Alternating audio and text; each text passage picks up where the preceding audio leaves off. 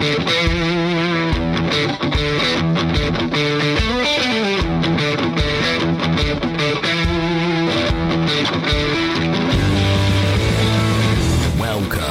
to the Fantasy Footballers DFS Podcast with your hosts, Kyle Borgononi and Matthew Betts. Hello there. Welcome in. Fantasy Footballers DFS Podcast. I'm your host, Kyle Borgononi with Matthew Betts, and it's time to get divisional. Let's get divisional. Betts, what's up, man? Yes, the divisional round. I'm so excited, dude. These games on paper profile as just awesome spots. I mean, at this point, obviously, we're not talking about any bad teams anymore. This is real. I think the NFL saw what happened with the 7 seeds last week. That was some rough football to watch. Shout out to my Eagles for being terrible, among other teams as well. So I don't think we'll have as many blowouts this week. Hopefully none. And I'm really just excited for the football to watch these games. So it should be a great weekend. Yes, it's a good time to watch actual real NFL football. And then I know for DFS, there's so many different routes that you can go, especially on a 4-game slate. And the pricing, you and I will talk about that, but like, it's really easy to fit in so many different studs. You and I were looking at some of the optimals that we ran earlier, and you could basically fit in all the KC studs. You could fit in all the stud running backs and still have enough room to fit in another stud receiver like AJ Brown or someone else. So the pricing is probably a bit soft. So when we talk about some of these plays this week, I just want to give you room. You could really do anything. Like, I mean, you could convince yourself, for me, that all 8 of these teams could win. Yeah, I think that's a really viable take. I mean, looking at the spreads, too, from a Vegas perspective, they're all pretty tight, less than a touchdown in every game. So, yeah, I mean, this game, or this weekend, rather, could go a lot of different directions, and I think that provides a lot of opportunity. If you have a take that's contrarian against what the field projects or what a lot of people are thinking is going to happen, I mean, in tournaments, feel free to take your shot. Before we hop into the divisional slate, let's quickly talk about wild card. I know people want to hear about you and I and the utter destruction that we felt, because the wild card round, there's a couple of assumptions for me that I was just dead wrong on. And I just want to start off by saying, I thought the Patriots would make that a game. I thought that game would hit the under. I thought that the Bills' passing attack probably wasn't what you wanted to invest in. I was dead wrong on that one. So I think for me, Damian Harris let me down a ton. I thought he was a good play and buried some lineups. And just overall, I was pretty low on the Bills. Yeah, I was fortunate to play one Josh Allen team, thank goodness, but not enough of him. And to be truthful, I was kind of in the same boat as you. Like, I thought that game would stay pretty close, you know, talking about division rivals that know each other very well, like thought it could be a pretty close game. So I was pretty in on Damian Harris, and that was just a train wreck. The other issue was the Darrell Williams situation, which, that being one of the Sunday games, if you played the 6-game slate, was tough because we were still waiting on information. You know, all along, I think the sentiment was he's going to play, but maybe that toe issue is more serious than we were being kind of understanding of, and or he also fumbled and then got benched after that. So that just went south incredibly quick. And I think that's a good learning situation, you know, especially if the player coming off an injury, like if the field just assumes this guy is 100% good to go, I mean, sometimes you're going to be wrong if you take the opposite approach. But when you're right, the payoff is massive. So if you avoided the Darrell Williams landmine last week, you probably had a solid week. I played a ton of them, unfortunately, but here we are. And what I love about DFS in the divisional round is, like, we're going to talk about Jerick McKinnon versus Derrick Henry as a play this week. So it's a lot of fun for DFS slates. For sure. And just in general with wild card, there were so many different plays that you could. So if you didn't have that one, like if you didn't have Byron Pringle in a GPP, you probably didn't get there. You didn't have Jamar Chase, who I was pretty light on. Then it got pretty bad. But, you know, there's a couple of different plays that I felt good about. CJ Uzomah early on was one of our dart throws that we talked about. It's just, can you compete with the rest of these guys? Like, normally when we're talking about a slate that's, you know, has 12, 13 games of regular season, you get a touchdown from CJ Uzomah, you feel great. But what you missed out on, and if you played somebody like that, was a 2-touchdown game from Dawson Knox or a 2-touchdown game from Travis Kelce. So when we talk about tight ends this week, we still have a ton of studs. And if you try to get too cute, you're going to end up with the Tyler Higbee game, who also had 2 touchdowns, like where Tyler Higbee scores once, but you can't really compete against Gronk or Kelsey, who just have these massive scores. So just realize that there's not that many plays anymore. Next week, we'll only have 4 games to talk about, and the week after that too. So just kind of think about it in terms of correlation. And the last thing I'll mention, if you're playing in GPPs, you need leverage. And you don't get leverage if you're playing a bunch of different plays from a bunch of different games. Like last week, let's say you had Josh Allen and you had Dawson Knox. That's awesome. Like you had a really great call. But if you didn't follow that up with a bunch of other plays, you ended up spreading yourself so thin that everybody else would have had those 2 players and you didn't get over them. So go all in on a game. We're going to be talking about these 4. And maybe there is a game that you could say, hey, I really like 3 or 4 players from this game and I just want to go all in there. You can get way more leverage than saying, I have Cooper Kupp. Where it's like, well, this person has Stafford, they have Kupp, they have Fournette, and they have, I don't know, your boy Brashad Perryman who goes for a touchdown. Like those are the kind of things that you need. Anything else you want to say just about leverage in these kind of slates? Yeah, I feel like a broken record. I think I talk about this almost every week now, and especially on these slates, like I love that DraftKings has made it the 4-game main slate instead of like the 2 main slates on Saturday and Sunday, and then the Monday night game. So there's none of that nonsense this week. It's just the 4-game slate that I'm really excited to talk about. And the reason, again, is because of late swap advantage. Not enough of our opponents are doing it. And when you just have information at your disposal, how did the players do in the first round? Let's say that you didn't play Joe Burrow and he was popular and he went off with Jamar Chase and you didn't have those guys. Like you can't play Cooper Kupp on Sunday. You got to get different elsewhere in your lineup. So using late swap to your advantage, I think, is huge. Again, not enough of the field is doing it. I absolutely want to prioritize that this weekend. Well, we are glad that you are with us, continuing this playoff DFS train as it keeps rolling. If you want to get all of our picks, you can get them in the DFS Pass at dfspass.com. Use the promo code DFSPod. We had someone this past week.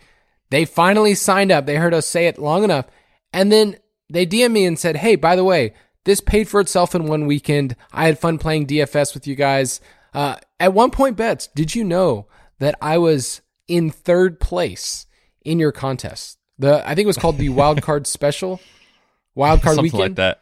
Yeah, I did. I saw that. And if you saw me, I was very far towards the bottom in that one. So yeah, come play with us. It's so much fun. And there's nothing better than logging in, seeing your scores after the first game, and then seeing them the next day at the bottom. It's a fun tradition each week for me. I love it.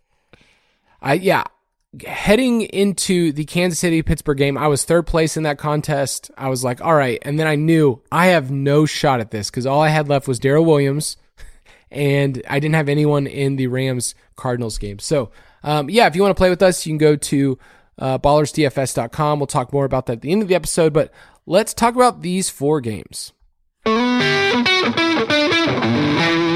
Stack Attack. So we're going to talk about the 4 games in the divisional round from a stacking perspective and maybe kind of speculate what we think the field is doing. We'll have a roster percentage report out on Friday and updated again on Saturday. But the first game we're going to talk about is the Cincinnati Bengals, the 4 seed at the Tennessee Titans, somehow the 1 seed. Titans are 3.5-point home favorites, and this game has a 47-point total. Before we get into the DFS talk, just in general, do you feel like the public is like behind the Bengals? Like they just want the Bengals to come through? Yeah, they've kind of quietly turned into like the sexy team in the playoffs that everyone's sleeper. And for good reason. Like Joe Burrow's playing awesome. They're a fun team to root for. They've got a ton of great players. And I feel like the sentiment is like, this Titans team, how are they the 1 seed? Like they lost to the Jets this year. How are they the 1 seed? And I think if that's the way the market is perceiving this situation, I think a lot of people are going to be on the Bengals as like the team to go after in this one.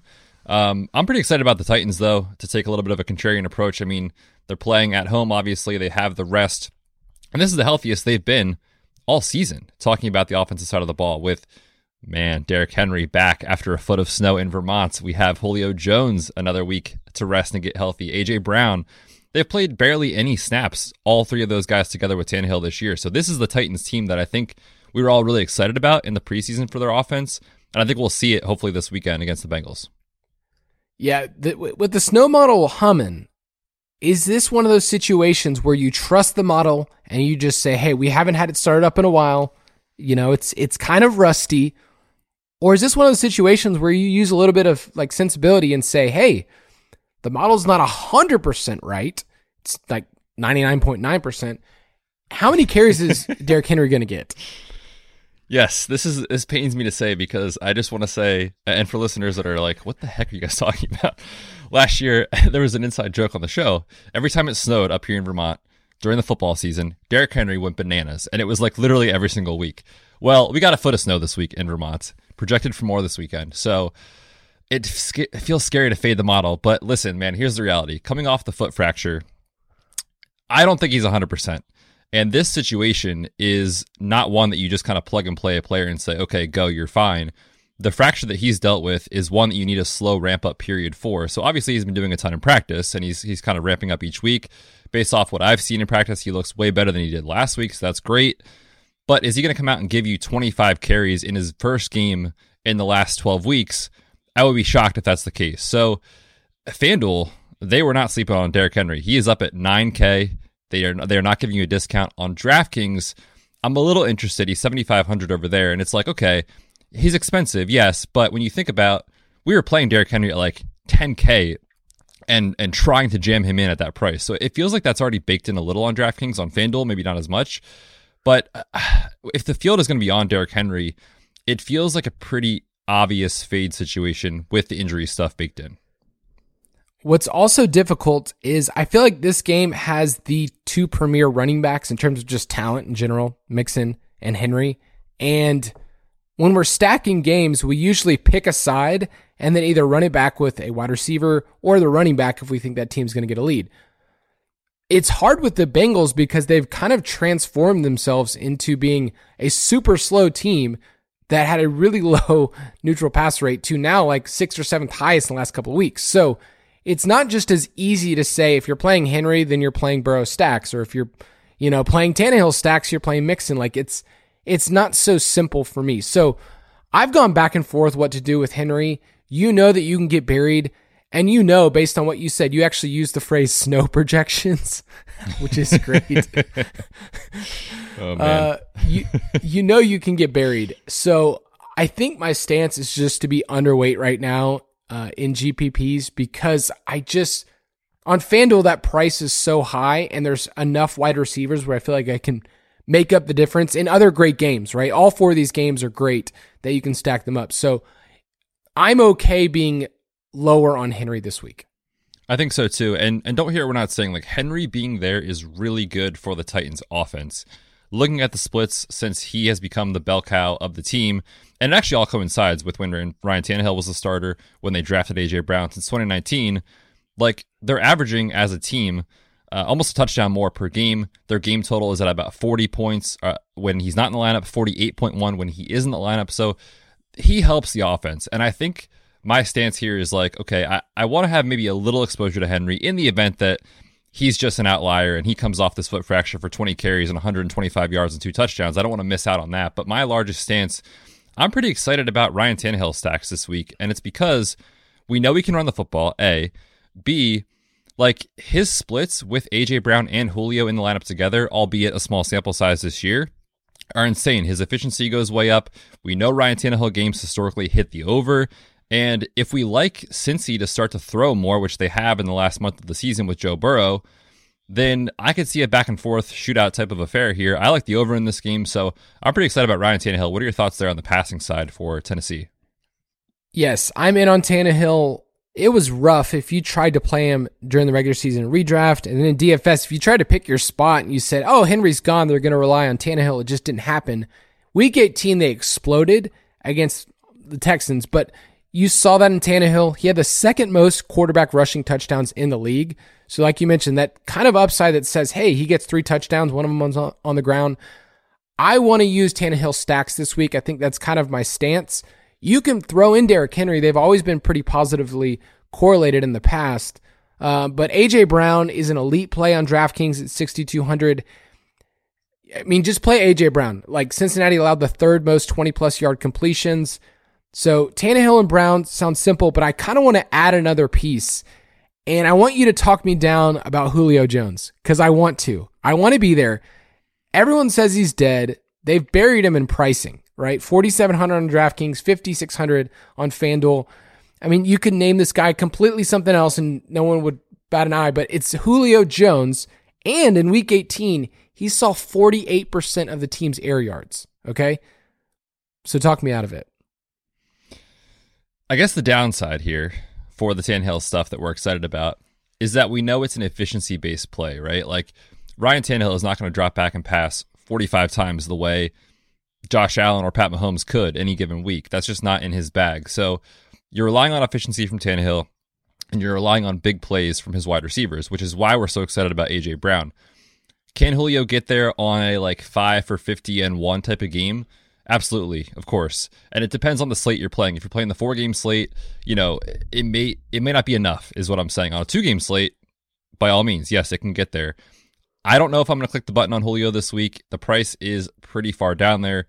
I just am seeing in my head, I don't see a range of outcomes where Julio can actually break the slate for you the way other wide receivers can on this 4-gamer. So that's where I'm at with Julio. Are you gonna play some stacks with Julio?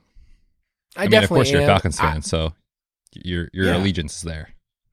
I definitely will. I'll just say this. If you're playing cash this week, he's cheap enough to stick in a lineup if you really wanted to pay up somewhere else. So yeah, I think he's fine. I would agree with you though. The ceiling of expecting 102 is not there. It's just not. Let's say you got 6 for 80 and a touchdown at 4,700. I would be super excited to get something like that. So that's kind of what you're hoping for is the yardage, which Julio's always done in the past. And then last thing I want to say, you're going to see in your matchups when you log into FanDuel or log into DraftKings, and you're going to see that the Bengals are the worst against fantasy tight ends. And then you're going to see there's guys named Anthony Ferkser and Jeff Swaim. They just can't compete. So I'm out on the Ferk Daddy. Yeah. Remember, I was kind of in on him for best ball, and that was a train wreck this year. So, yeah, no, not playing the Ferk Daddy, not playing Jeff Swaim. So I'm excited to watch them in this game go off for 2 touchdowns probably because that's how this works. So, but yeah, I'm not going to play him. The Ferk Daddy, he was like a summer fling. You went on a couple dates and you moved on. You saw a movie together, and you'll always remember that when you saw that movie in the summer, you'll always think back to the Ferk Daddy. But yeah, it's over, bro. We're not going there. He did go to Harvard. Let's talk about the Bengals side. So Joe Burrow, you mentioned, is the name that people want to play. They want to play Burrow double stacks. Jamar Chase, obviously, is amazing.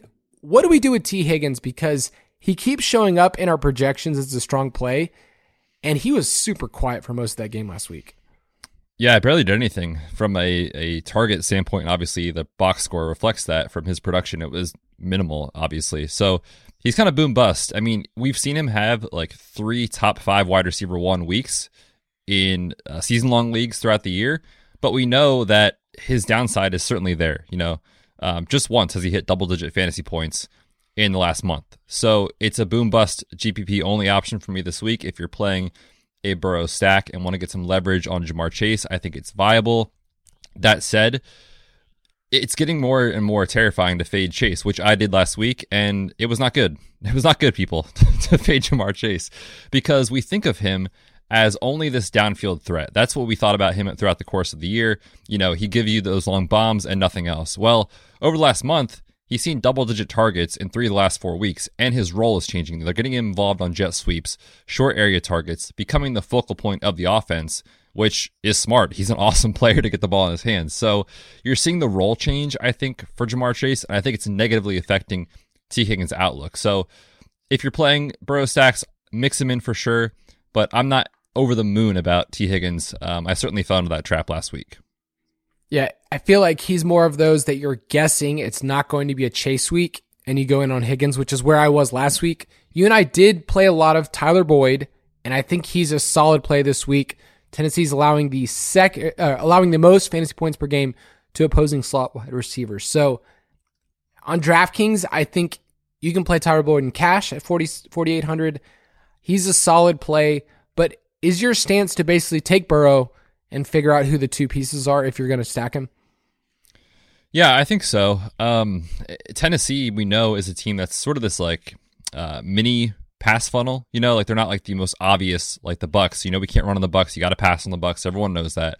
Tennessee is not far behind. I mean, opposing wide receivers are being targeted at the highest rate in the league against Tennessee. So I think someone pops up for a massive game this week, whether it's Chase, Higgins, or Boyd. I think we would say most weeks that's going to be Chase, but certainly you can take some shots.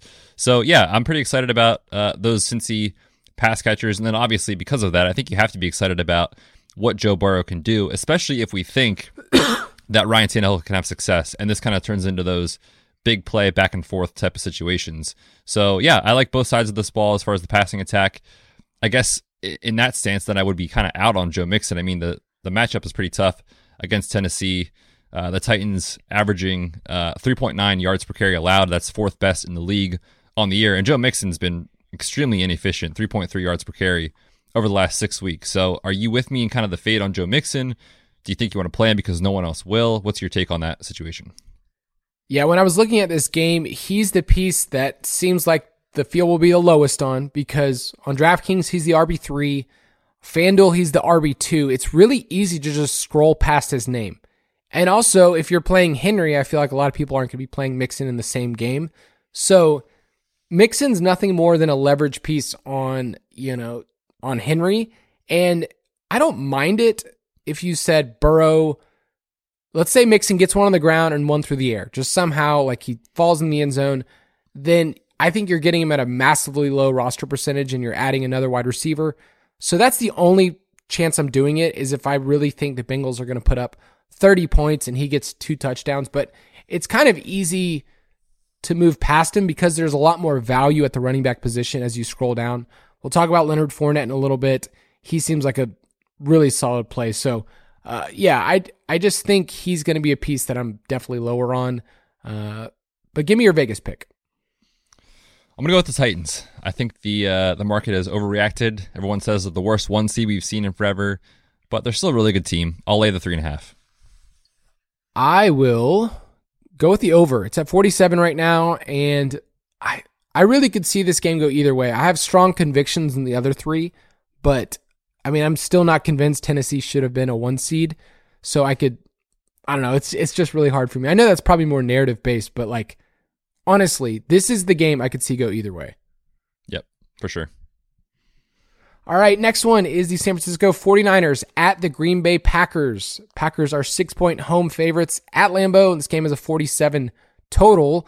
This feels like a game that we grew up with like in the 90s, like a Brett Favre, Steve Young. Like, this is cool. This is a classic matchup, and the 49ers are trending as one of those teams as well, at least for the NFC, that people are like, they're cool, they're fun, they're all over social media this week.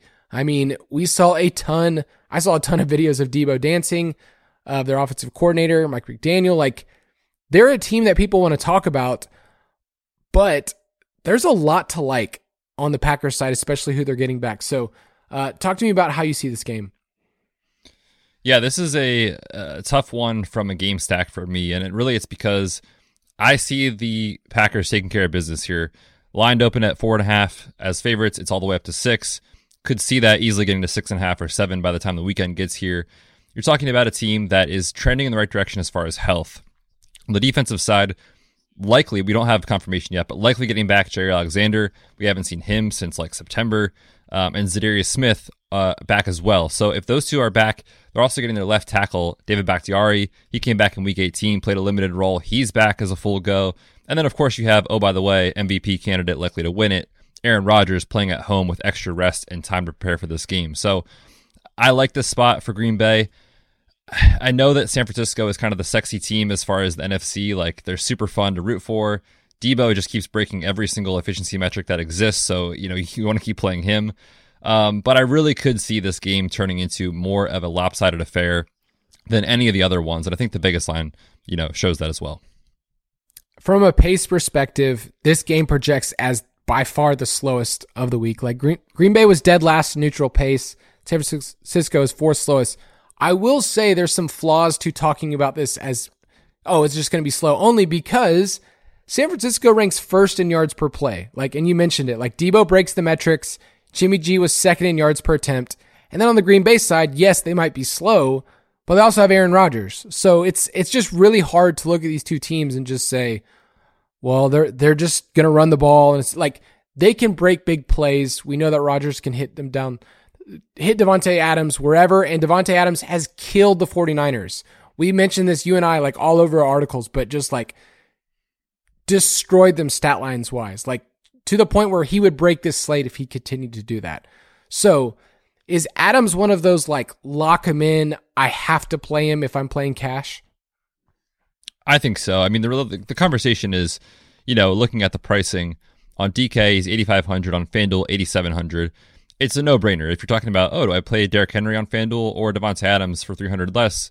10 out of 10 times for me, if you're playing cash over there, it's Davante Adams. And then the other conversation is, how does he compare to Cooper Kupp at the top of the pricing range on FanDuel? Again, 9,500 for Kupp, way cheaper than Kupp Davante Adams is, so that's a no-brainer. And then on DK, I think it's more of a conversation. 8,600 for Kupp, 85 for Davante. But you're talking about a player that we know, especially in these types of games in the playoffs, where Aaron Rodgers is going to go to his guy over and over again. The San Francisco secondary is the weakness of this defense. Davante Adams, I think, is going to smash this week. My early lean is to lock him in cash if you're playing that type of format this weekend. Yeah, the running games are what interests me the most from a GPP perspective, because Adams, stacking Rodgers and Adams, and then maybe adding another piece like Allen Lazard, MVS, like that's the way you could go in GPPs. Seems really straightforward. But the running games for both of these teams are intriguing.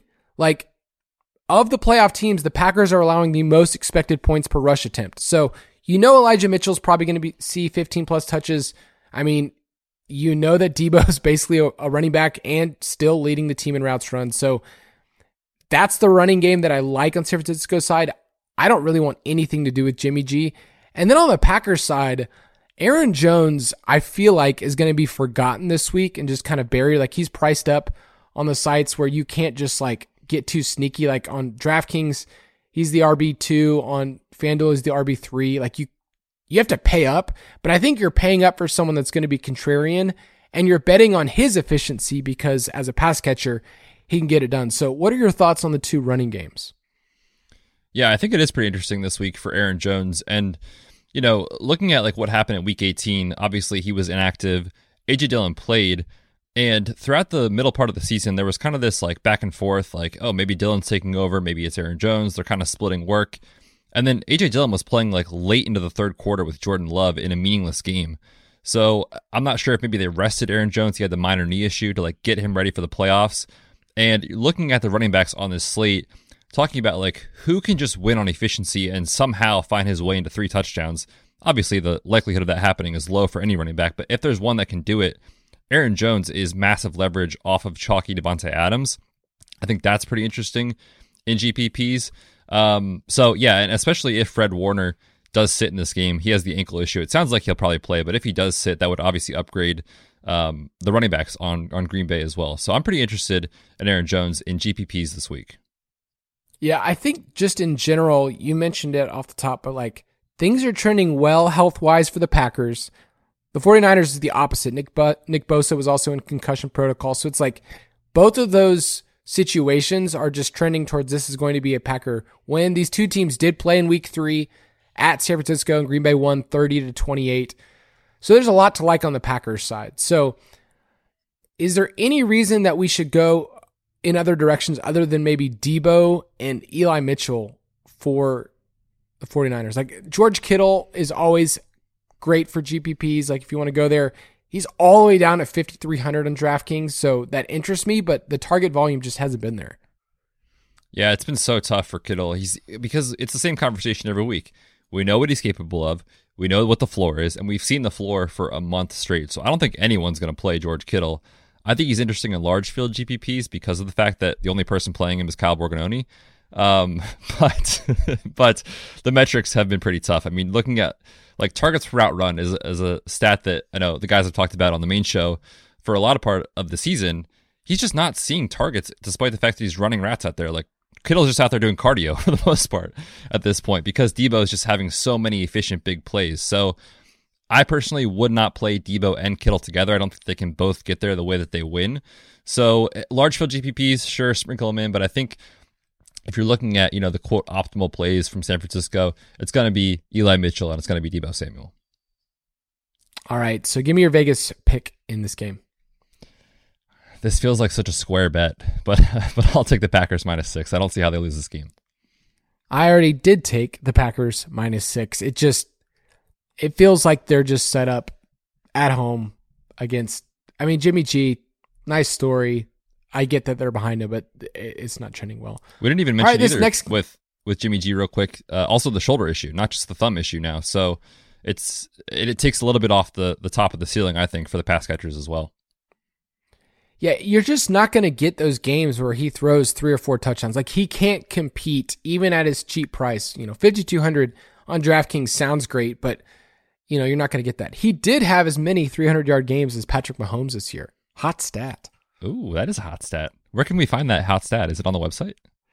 Oh, yeah. 25 quarterback statistics from the 2021 fantasy season from yours truly. It's one of my favorite articles to write every single year. All right, 2 more games. This one I'm pretty stoked to talk about. I feel pretty strong in my convictions. It's the Los Angeles Rams at the Tampa Bay Buccaneers. Buccaneers are 2.5-point home favorites. This game is a 48.5-point total. It's a rematch from week 3 when these two teams played, and the Rams won. Stafford went for 343 and 4. I don't know if you remember, that was a Djax game where he had a huge bomb, and Brady, in a comeback mode, had 58 attempts. So are you seeing, I really like the Rams in this game. I think that they can compete, and it's hard for me seeing somebody outside of Mike Evans in the wide receiver corps be a difference maker. And so that actually matters a lot to me when I think of just how these two teams match up. Yeah, no, for sure. I think talking about the Bucs side of things, it was really intriguing, I think, and awesome to see Mike Evans get into an alpha role. We've seen it obviously in his career, but with Godwin and AB there, it was kind of rotating. 1 week it's Godwin, 1 week it's AB, 1 week it's Mike Evans. Oh, and then there's Gronk. Last week, he was the dude, seeing a 28% target share. Carved up my Eagles, unfortunately. But if you're playing someone on that side, he's priced up a little bit. I like Mike Evans in GPPs. The ceiling is definitely there if he continues that role of kind of that alpha wide receiver 1 on this team. When you look at who he's competing with for targets, Brashad Perryman, your boy Tyler Johnson, who Brady was very not happy with last week in his play, he's in Tom's doghouse now, and Scotty Miller. Like, that's the competition outside of Gronk. So yes, I like Mike Evans. He's the most obvious play. And I think too, like, if you hear any narratives out there of like, okay, you got to fade Mike Evans because you got Jalen Ramsey on the other side. No, don't worry about that. Not an issue. Jalen Ramsey has not been shadowing much at all this year. So I think Mike Evans is solid. I'm pretty excited about him in this game. Yeah, on DraftKings is $6,800. That's way too cheap. On FanDuel, he is priced up. Like, he's more expensive than Jamar Chase. So I like him from a volume perspective. But on the Tampa Bay side, like, I think my favorite plays are probably Fournette or Gronk. Not Evans. So you're more of a Gronk week this week, huh? I think so. Fournette, if he's healthy, if he's playing at 5,700, I think he's one of the strongest cash game plays that you can get. But also, like, there's real upside for him to get 2 touchdowns, to catch 4 or 5 balls, and be a difference maker at the running back position. So I think that's more of what I'm trying to say. There's lots of wide receivers I like this week, but I think Fournette at running back can be someone that you almost have to have in your lineup. Yeah, he's too cheap for the role that he's had. We talked about him assuming he would play last week. And then I was shocked he didn't play. So I think he is back out there. For the record, we are recording this on Thursday, so we don't have final word. But he did tweet in all caps on Wednesday that he is back. And I don't think you tweet in all caps unless you're 100% sure you're coming back. So we'll see on Lenny. Any concern with Gio? I know that like Lenny really phased Gio out, but Gio looked pretty good last week, honestly. Do you think he takes any passing down work? Because that, to me, would be a pretty big factor as far as GPP ceiling for Lenny. You can't really run on the Rams. We talk about it the Bucs all the time. The Rams' run defense is awesome. So I think this is a Brady passing game. I like the pass catching opportunity for the running back position in general. Do you think Gio carved out a role at all last week? I think so. At 5K, it's definitely interesting, but how many carries you're going to get? 2, 3. Oh, he's not going to get any I'm goal not line playing work. Gio. I'm just saying for Lenny, like for his role, his upside. Yeah, he's definitely going to eat into it, but at 5,700, I'm still going to play this as if I'm playing it as if I'm right, which is, dangerous, but that's how we play DFS. I'm playing this game as if Leonard Fournette is getting at least 1 touchdown, catching at least 4 balls, and at 5,700, he's 3xing, 4xing on his price, which I'm not asking him to get me 30 points. I'm asking him to get, 18 to 20. And I think that's in the realm of possibility with Gio still seeing some work. But it kind of begs the question, like, do we think this game flow is going to go the same direction it did last time? Like, if you knew you were getting 58 pass attempts from Tom Brady, does that mean that Fournette feels like less of a good play? I think so. I mean, I don't think we're going to project that, obviously, for Brady. Right. That would be insane. But if this game does hit the over and it is a back and forth passing attack, because look at how the offenses can interact, right?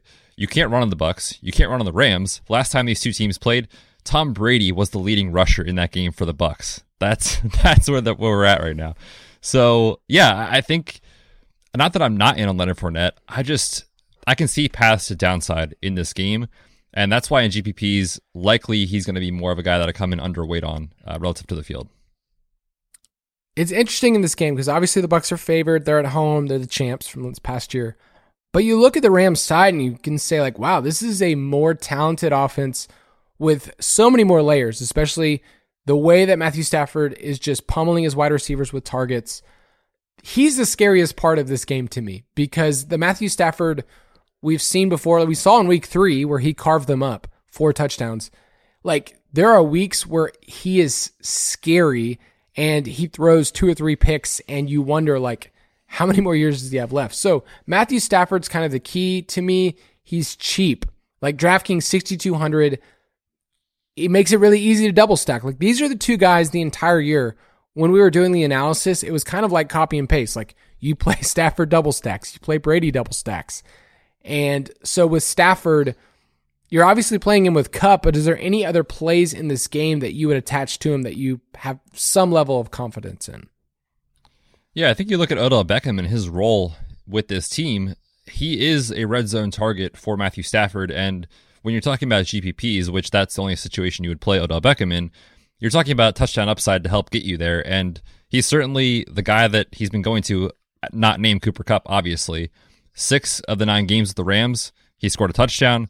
5 of 6 of those touchdowns came inside 7 yards or less. So like when they get in close, Sean McVay is designing plays for Odell to get the ball in his hands. So I think he's probably a guy I'm pretty interested in.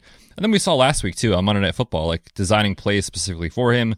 The trick play with the pass did seem to be kind of a guy that was looking better just from the eye test at how he was playing football. And certainly if you are stacking Stafford, I agree, you got to do a double stack. So obviously Kupp's a no-brainer, awesome play. And then I'm pretty interested in Odell this week. What's interesting also about the Rams, and I've said this before with McVay, is he can kind of morph as a play caller. So you know that the Rams throw the ball at a pretty high rate, but when they're leading, their rush rate goes above 50%. It's one of the top among remaining playoff teams. So Cam Akers is one of those plays. We talked about Joe Burrow, but the public wants Cam Akers to be a thing, and he's super talented, and he looked pretty good on Monday night in his touches. Like, okay, he's more electric than Sony Michel, even coming off his Achilles injury. So how are you handling this game? I feel like the easy way is to say Stafford stacks, but with Akers, are you mixing him in as part of a stack, or are you basically only using him as leverage against those? Yeah, I think more of a leverage play. I know he had a couple of deep targets last week, dropped one, caught the other. So you could say maybe he has one of those, but it's low probability. So I think the best way that Stafford gets there is not through Sony Michel or Cam Akers, and then vice versa. Cam Akers goes off in this game because they get out to a lead and they're able to run on the Bucs, which not many teams have. But that said, when you're looking at 4-game slates, matchups aren't everything. Usage means a lot, and leverage, as we said in GPPs, means a lot. So yeah, it's tough on Akers because I wish he was more expensive. I think he's going to be extremely popular. We just saw him on an island game. He looked great, like you said. In dynasty leagues, people love Cam Akers, so people are going to want to play him in this spot. I think I might just let the field dictate how I handle it. If he's going to be popular, I'll probably come in underweight. If he's going to go overlooked, I'll probably play a few shares of K-Makers. On FanDuel at 5,700, I can tell you right now, he's going to be a popular play, especially if he sees, the type of workload. He saw more than 50% of the snaps this past week. Yeah, I think that the long target is going to be what sticks in people's mind, because that's not always repeatable. Even though the Bucs in the past have given up a lot to running backs, but that's going to be the thing that's going to carry people over the top of. He looked good. He got a deep target. This is somebody who's cheap. Like, we're going to play him. So yeah, I think I'll probably be a little bit more underweight. But I did write him up as a GPP play on FanDuel. What about some of the ancillary guys? We can finish off with them. Van Jefferson, Tyler Higbee.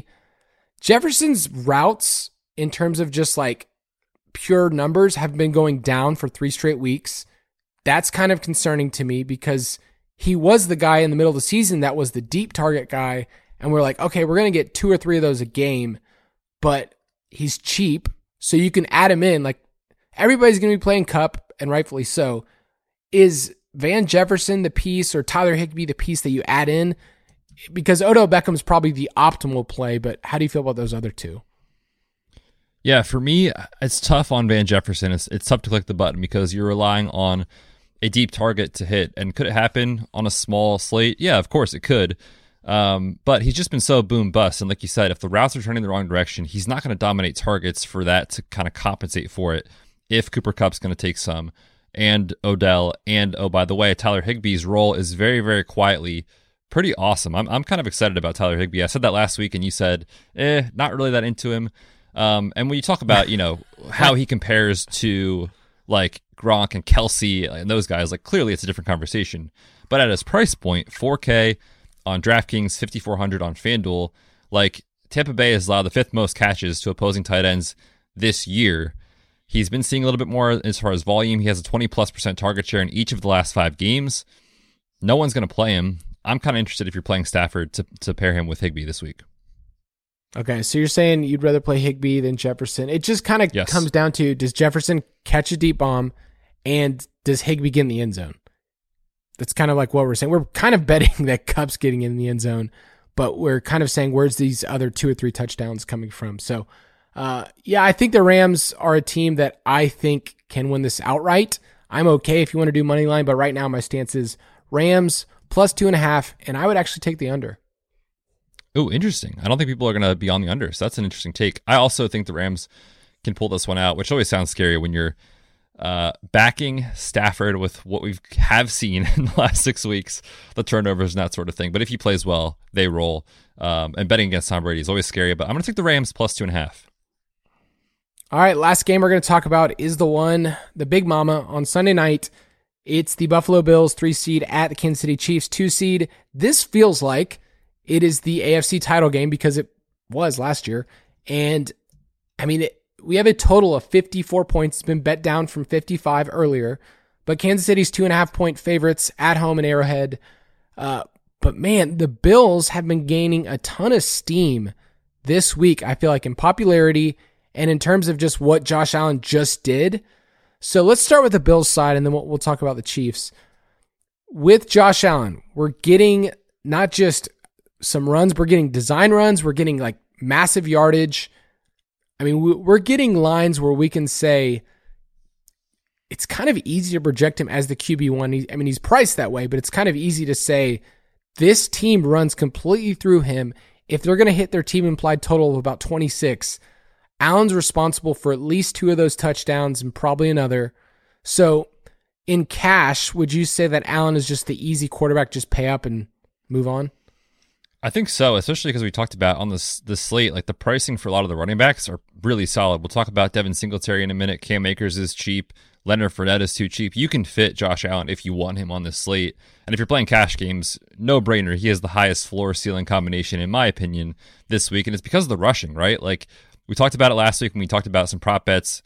I love the over on his rushing line, and he smashed it. And he's been smashing it in the playoffs. Looking at his stat lines, like in the playoff games, it's insane. 92 yards, 54 yards. He only had 3 in one game. That was a couple years ago. Then 88 and last week, 66. over the last 6 weeks, he's run for over 400 yards himself. So that gives you access to an insanely safe floor. And then, of course, we know he can break the slate as we saw last Saturday. So yes, if you're playing cash games, for me, it's Josh Allen this week. Yeah, Josh Allen is kind of the way that you would. I mean, I want to believe in the Bills passing game. Like, that's where I want to go. In week 5, these two teams played, and the Bills won 38-20, and it was on the back of Josh Allen. The Chiefs are also allowing the highest pass success rate and the highest expected points per pass attempt among remaining playoff teams. So that's where I want to go.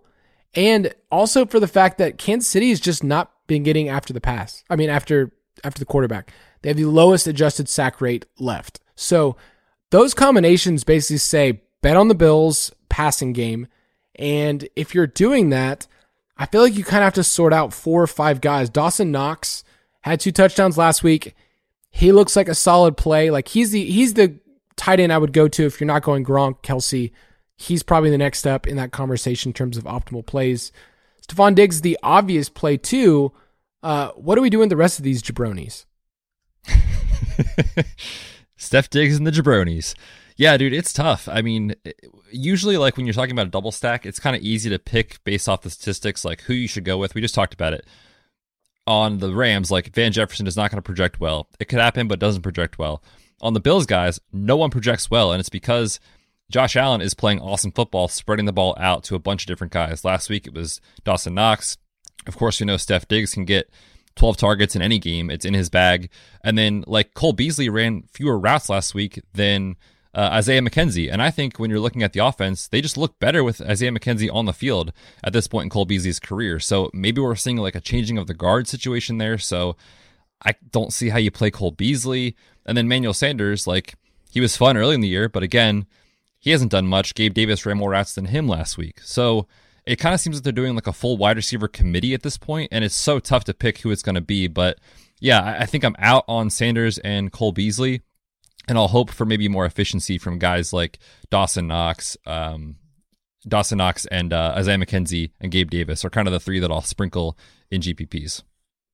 At least, you know, with Gabe Davis, his usage near the goal line is just a lot stronger than the others in terms of end zone targets. So he ran the most routes of those dudes. They're just dudes. So you really are having to guess of what you're doing. So with Allen, it's pretty clear you want to double stack with those if you think the offense is going to get 2 to 3 passing touchdowns. But Devin Singletary kind of is the one that kind of differentiates how you're using the Bills. We know his usage. Like, we know he's the guy. Like, for 2 or 3 weeks, we're like, all right, it's really, really good. Yeah, you should keep using him. Now it's at this point where we're like, okay, we forget. Who was their other guy, Zach Moss? Like, that's where we're at this point. So with Devin Singletary, are you using him in Josh Allen stacks? Are you going Allen, Singletary, and then either Diggs or Knox? I think you certainly could, and it's a way to get different in this spot. If you think, you know, the Bills just come out and exceed their total, if you think they can win this game, I mean, it's got a 54-point total. If you think it hits the over, like, there's paths to Josh Allen and Devin Singletary getting there in the same game, as we saw last week. So it is possible for sure. The other thing that's kind of intriguing about Devin Singletary is not just his total volume and role, but last week he ran around on 80% of Josh Allen's dropbacks. That was the highest he's had this season. So it's like they're kind of turning him also into an extension of the passing game, which then again takes some excitement off of like Beasley and Sanders and those kind of guys, and it makes it really tricky. So I think it's somewhat straightforward on the Bills side. We love Josh Allen. We love Devin Singletary. And then I think you're hoping that you kind of pick the right pass catcher in those situations. Yeah, so we like the Bills' passing attack. But on the other side, how do we feel about the Chiefs? I mean, I feel like the running backs, I tried to stare and decipher like which way to go with this. And obviously McKinnon, like, somehow just ruined the slate. If you played him in GPP, props to you. If you had the stones, I'm kind of just not trying to guess at all and just saying, hey, I'm going to figure out a way to go Mahomes, 2 guys, and figure it out from there. Yeah, who would have, man, Jerick McKinnon, who would have thought this is the dude? Yeah, it's so tough, right? Because we're recording this on Thursday. Clyde Edwards-Helaire on Wednesday was a full practice participant, so it looks like he's likely back this week, barring a setback. Darrell Williams didn't practice Wednesday with the toe issue. Obviously, he was active last week. Did he flare it up? Was he just benched because of the fumble? Who knows? But if you're talking about how these teams want to play, it's obviously throwing the football. And I think based off of the way that CEH has played in the past game this year, he's likely to take a backseat to Jerick McKinnon in passing situations. I could still see CEH being the lead ball carrier, but when you're talking about GPP upside as stacking partners potentially with Mahomes, I don't want to play CEH and Mahomes together. So I think McKinnon, while it feels like you're chasing a little bit, maybe he has just earned the role and they use him out of the backfield like we've seen, Andy Reid just go to whoever has been the best running back in his backfield in the playoffs. Remember last year, Darrell Williams took over. He was the dude when it should have been CEH, or we thought it was going to be CEH. So Andy Reid is not afraid to go with who he thinks is the best for the game plan. I think it could be Jerick McKinnon, and it sounds terrifying to click the button on him, but it's really not a situation where I want to play CEH this week at all. No, I agree with you. With Mahomes, you're basically saying he's going to get there and he needs to be the quarterback one, because what you're saying is that Josh Allen isn't. Does that make sense? Like if you're using the same game, that's what you're saying in a GPP. So, I mean, flip a coin. Either one of these dudes could do it. I would bet on Allen if I had to right now, but these are clearly the two strongest plays in terms of quarterback, in terms of ceiling outcomes.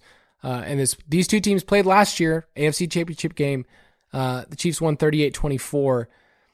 I feel like Byron Pringle is just going to be like, we saw what he did last week. Let's keep going with it. And Tyreek Hill, it's when you see his salary at $6,600, it feels like I have to play him. But his usage just says that he's a good play, or at least like that's what he's been recently.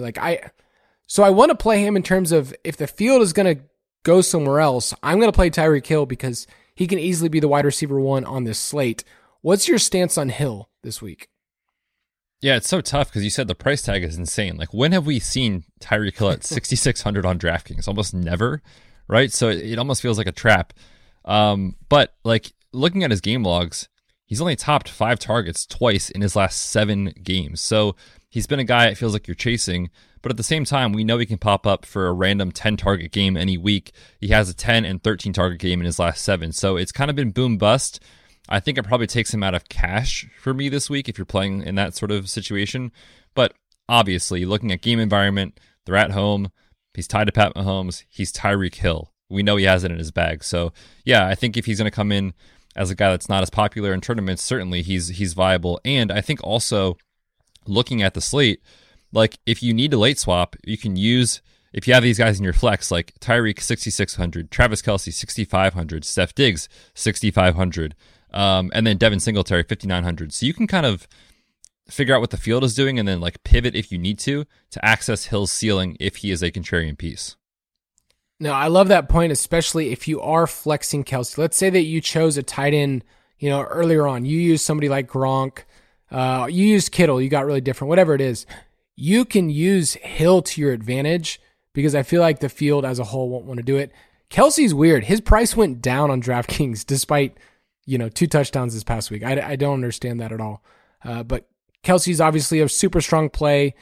In my optimal that I was doing earlier, like Kelce was my flex. That's who I had in there to kind of like fit in a couple of different pieces.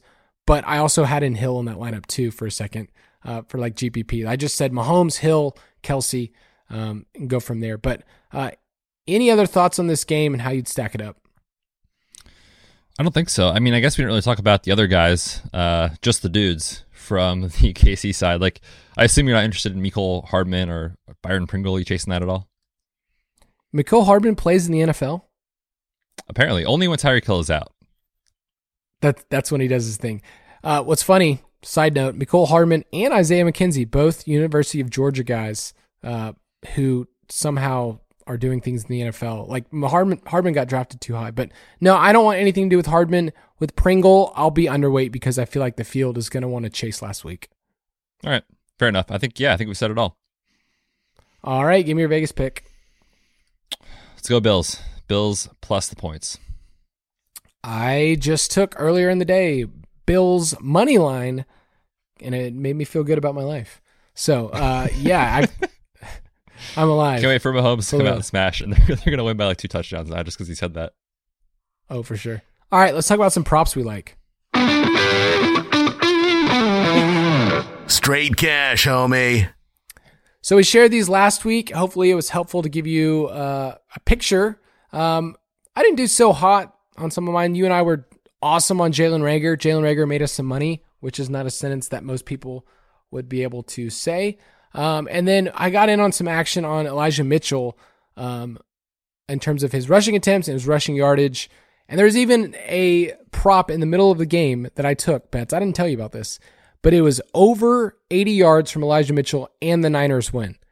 And at one point he had 50 yards and it looked like they were going to win. So I just took it. So that one felt pretty good. This week, running back props are rough. Like a lot of the sites, so DraftKings and FanDuel specifically, are just not putting up running back. Like you can't find a Derrick Henry rushing prop right now because there's so much up in the air. You can't really find anything for Kansas City because that's up in the air. Leonard Fournette still feels like you don't really know what to do. And then I feel like they don't know what to do with Green Bay either, like Aaron Jones, A.J. Dillon. So you're not going to find any running back props, and I don't have any listed here. But give me your first one you like for quarterbacks.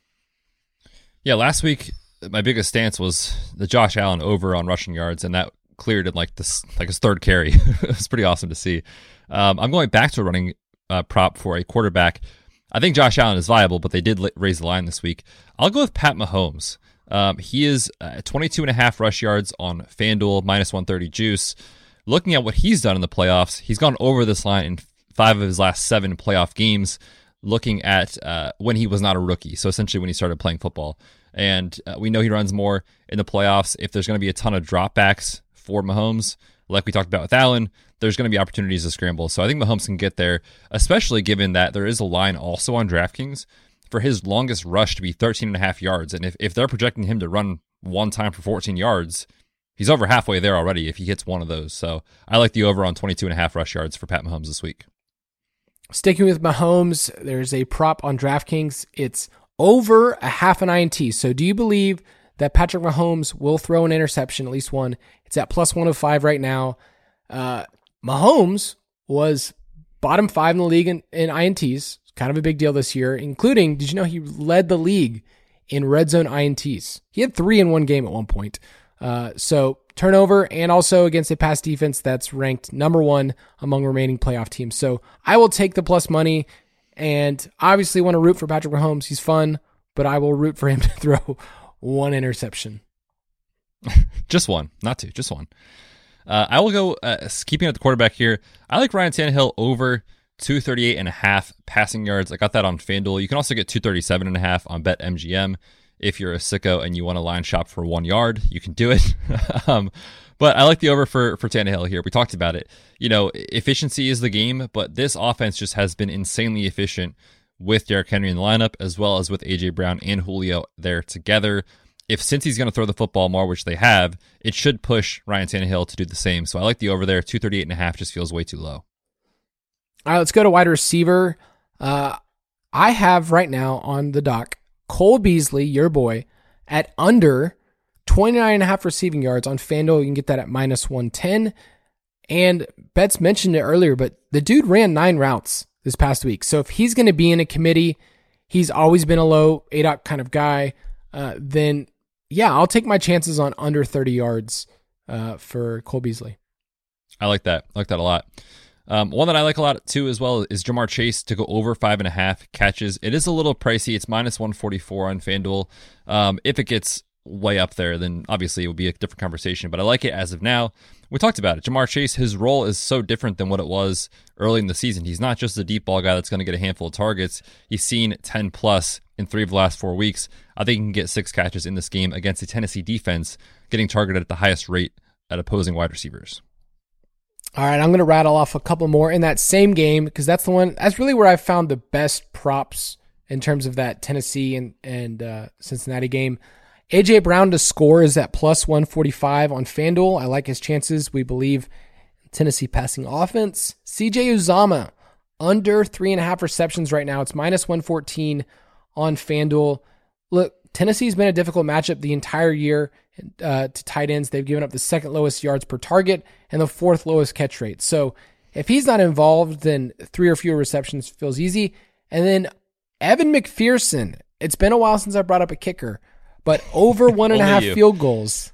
Only you, man. Is plus 125 on DraftKings. Did I bet it? I did. I did bet on a kicker getting 2 field goals. How do you feel about that one, Betts? You want to go in on me with me? Is there any analysis there? Or that's just your take. You say, I just bet it and I like it, so that's what I'm going to do. Dude, 2 field goals in terms of their team applied total feels like doable. And he's been a reliable kicker. That was a good kicking game between the Raiders and the Bengals. Am I right? Oh, so many field goals. That was fun to watch. All right, let's go through a couple mailbag questions. Mailbag. Mailbag, you can send in your questions to me at Kyle_Borg or at the Fantasy PT for bets. This first question comes in from the boy BS on Twitter. The question is, how many players in a full game stack is too many on a 4-game slate? It's a great question. It is a good question. Context is needed here. If you're talking about teams that spread the target share out, then you could maybe go a little bit more. If it's teams that don't throw a lot, like for the Niners, for example, I wouldn't want to play like 3 Niners in my lineup. It just wouldn't get there as far as ceiling. So I think a general take here is if we're going to go full game stack, I would probably cap it at 4. Maybe you're going like double stack with your quarterback and then bring it back with 1 guy on the other team, or a single stack and then bring it back with 2 on the other side, that sort of situation. I think probably for me, that's the most I would go on this slate.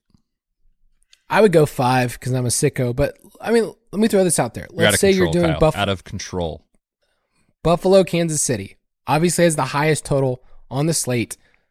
We love both the quarterbacks, okay? So we're pretty much saying Josh Allen or Patrick Mahomes is going to be the QB1, and we want 2 of his guys, okay? So let's say you went Mahomes. Let's say you went Mahomes, Tyreek, and Kelsey, because honestly, pricing-wise, you can fit it in there.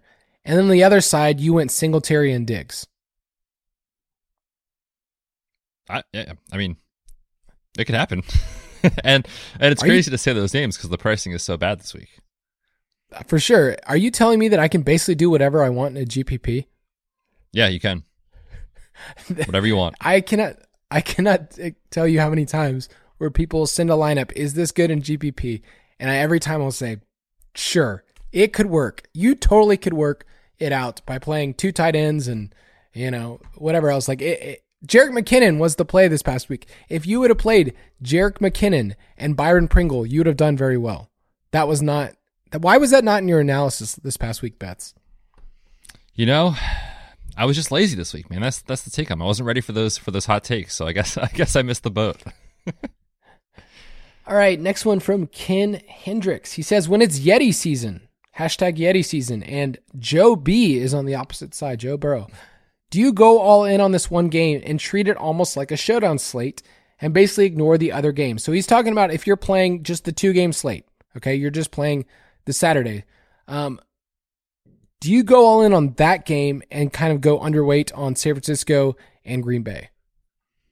If you're playing the 2-game slate, I think it's very viable. And because, we're not shooting for like on a 10-game main slate or 12-game main slate, you're searching more for high-end outcomes.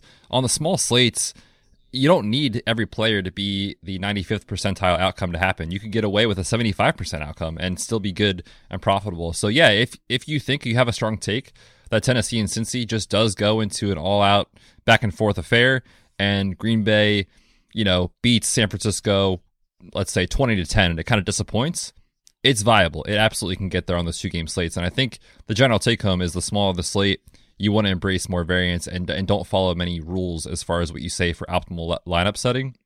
So yeah, I think that's totally viable if you're just playing the 2-gamer.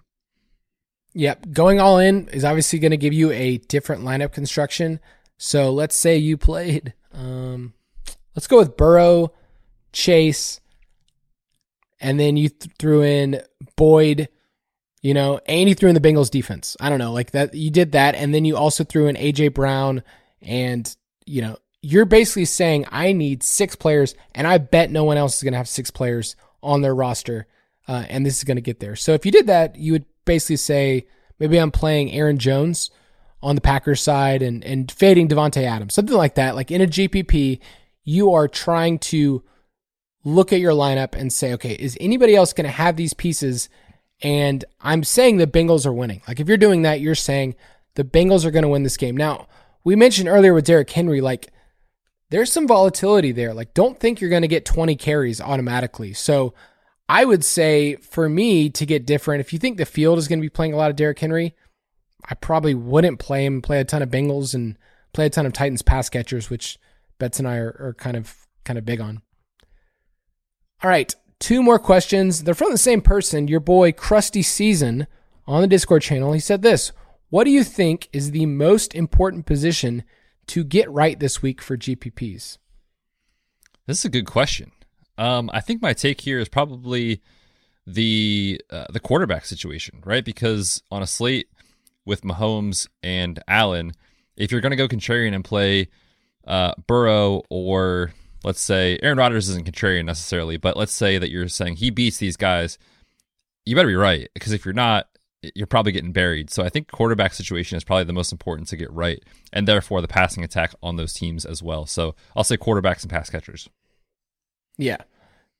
Stafford's interesting because I think he can be the QB1. Like, let's say he puts up 303. You get the bonus on DraftKings. Like, I like Stafford a lot. But here's the thing with wide receiver, just looking at the pricing. A.J. Brown, who we love, could easily be the wide receiver 1. You and I were even talking about a prop earlier of A.J. Brown to lead the slate in receiving yards. He's the wide receiver 8 in pricing. Like, there are so many guys at the top, and you're not going to be able to fit in all of them. Kupp, Adams, Samuel, Chase, like those 4 guys right there, we all could tell ourselves a story. They're the wide receiver 1. But then you could easily see it from Tyreek. You could easily see it from Diggs, A.J. Brown, Evans. And then you start going down a little lower. It's like we love the values of OBJ. We like Tyler Boyd. I'm totally cool with Julio Jones. There's a ton of different different combinations in there. And then who's this week's Byron Pringle? I don't know. So getting those 3 spots, you have to get them right in your lineup for GPP. And then figuring out, do I want to flex them? Because I feel like running backs this week aren't going to have the ceiling where you're flexing that third running back. Like I feel like the builds that are going to be there will be 2 running backs. And then you're saying, who am I flexing wide receiver, or am I flexing a Kelsey because he's that last game? Or am I flexing Dawson Knox? So to me, it's figuring out what the high-end wide receivers, and I wish I had a strong stance. Like I really feel like I like all of them. Any last thoughts on just these high-end wide receivers? No, I think you talked about it though. Like on this slate, you're looking for some variance to hit in a high ceiling way for these pass catchers. Like how many times do you think AJ Brown or Jamar Chase can beat Cam Akers or can beat Devin Singletary? Like those sort of situations. And I think most of the time the ceiling outcome is way higher for those guys. So I think I'm with you. It probably does feel like a 2 running back slate. And then, you chase the ceiling with those high upside guys at the wide receiver position. All right. He has one follow-up question just for fun. Give me your Super Bowl predictions. Ooh, nice. I like this. I like the Packers. It kind of feels like it's what everyone's saying, but they're just getting right at the right time. So I like Green Bay. And then if we think the Bills can upset the Chiefs, I think the winner of that game is going on. So give me the Bills taking on the Packers. My bracket before the playoffs was Packers and Chiefs, and I had Packers, I think in December, before they were cool. I had the Packers. So for me, I still have the Packers winning it all. It's probably kind of a simple square take right now, but I will still stay with that, Packers and Chiefs. Although, I mean, I'm going to take some action on the Bills. Like I think they're just a solid bet even on the road this week to do some damage. If you want to play with us, go to ballersdfs.com. We're going to get divisional and go to the DraftKings League, Fantasy Footballers DFS Borg plus bets. Keep taking our money. Betts wants his account to hit 0 by the end of the year. That's what he told his wife. Oh man, if that happens, it's going to be a difficult conversation. So yes, if you're playing with us, maybe sprinkle in some Darrell Williams in your lineup this week for me, guys. Please, I could use the help. See, Betts is all about the crowns. That's what he's explaining to his wife, Monica, is that I have a ton of crowns in my account and I get to use those. Those are going to be, they're like, they're a type of cryptocurrency. Am I right? Exactly. Yeah. Those things are worth their weight in gold. So you can play with us at ballersdfs.com and we would love to play with you guys. But Betts, why don't you sign us off? Yes, absolutely. Everyone have an awesome weekend. These 4 games should be a ton of fun to watch, so enjoy the football. Best of luck in all your contests. Come play with us at ballersdfs.com. And don't forget, we still got content up in the DFS Pass. We will see you next week. Thank you for listening to another edition of the Fantasy Footballers DFS podcast. Don't forget to visit us on the web at www.thefantasyfootballers.com.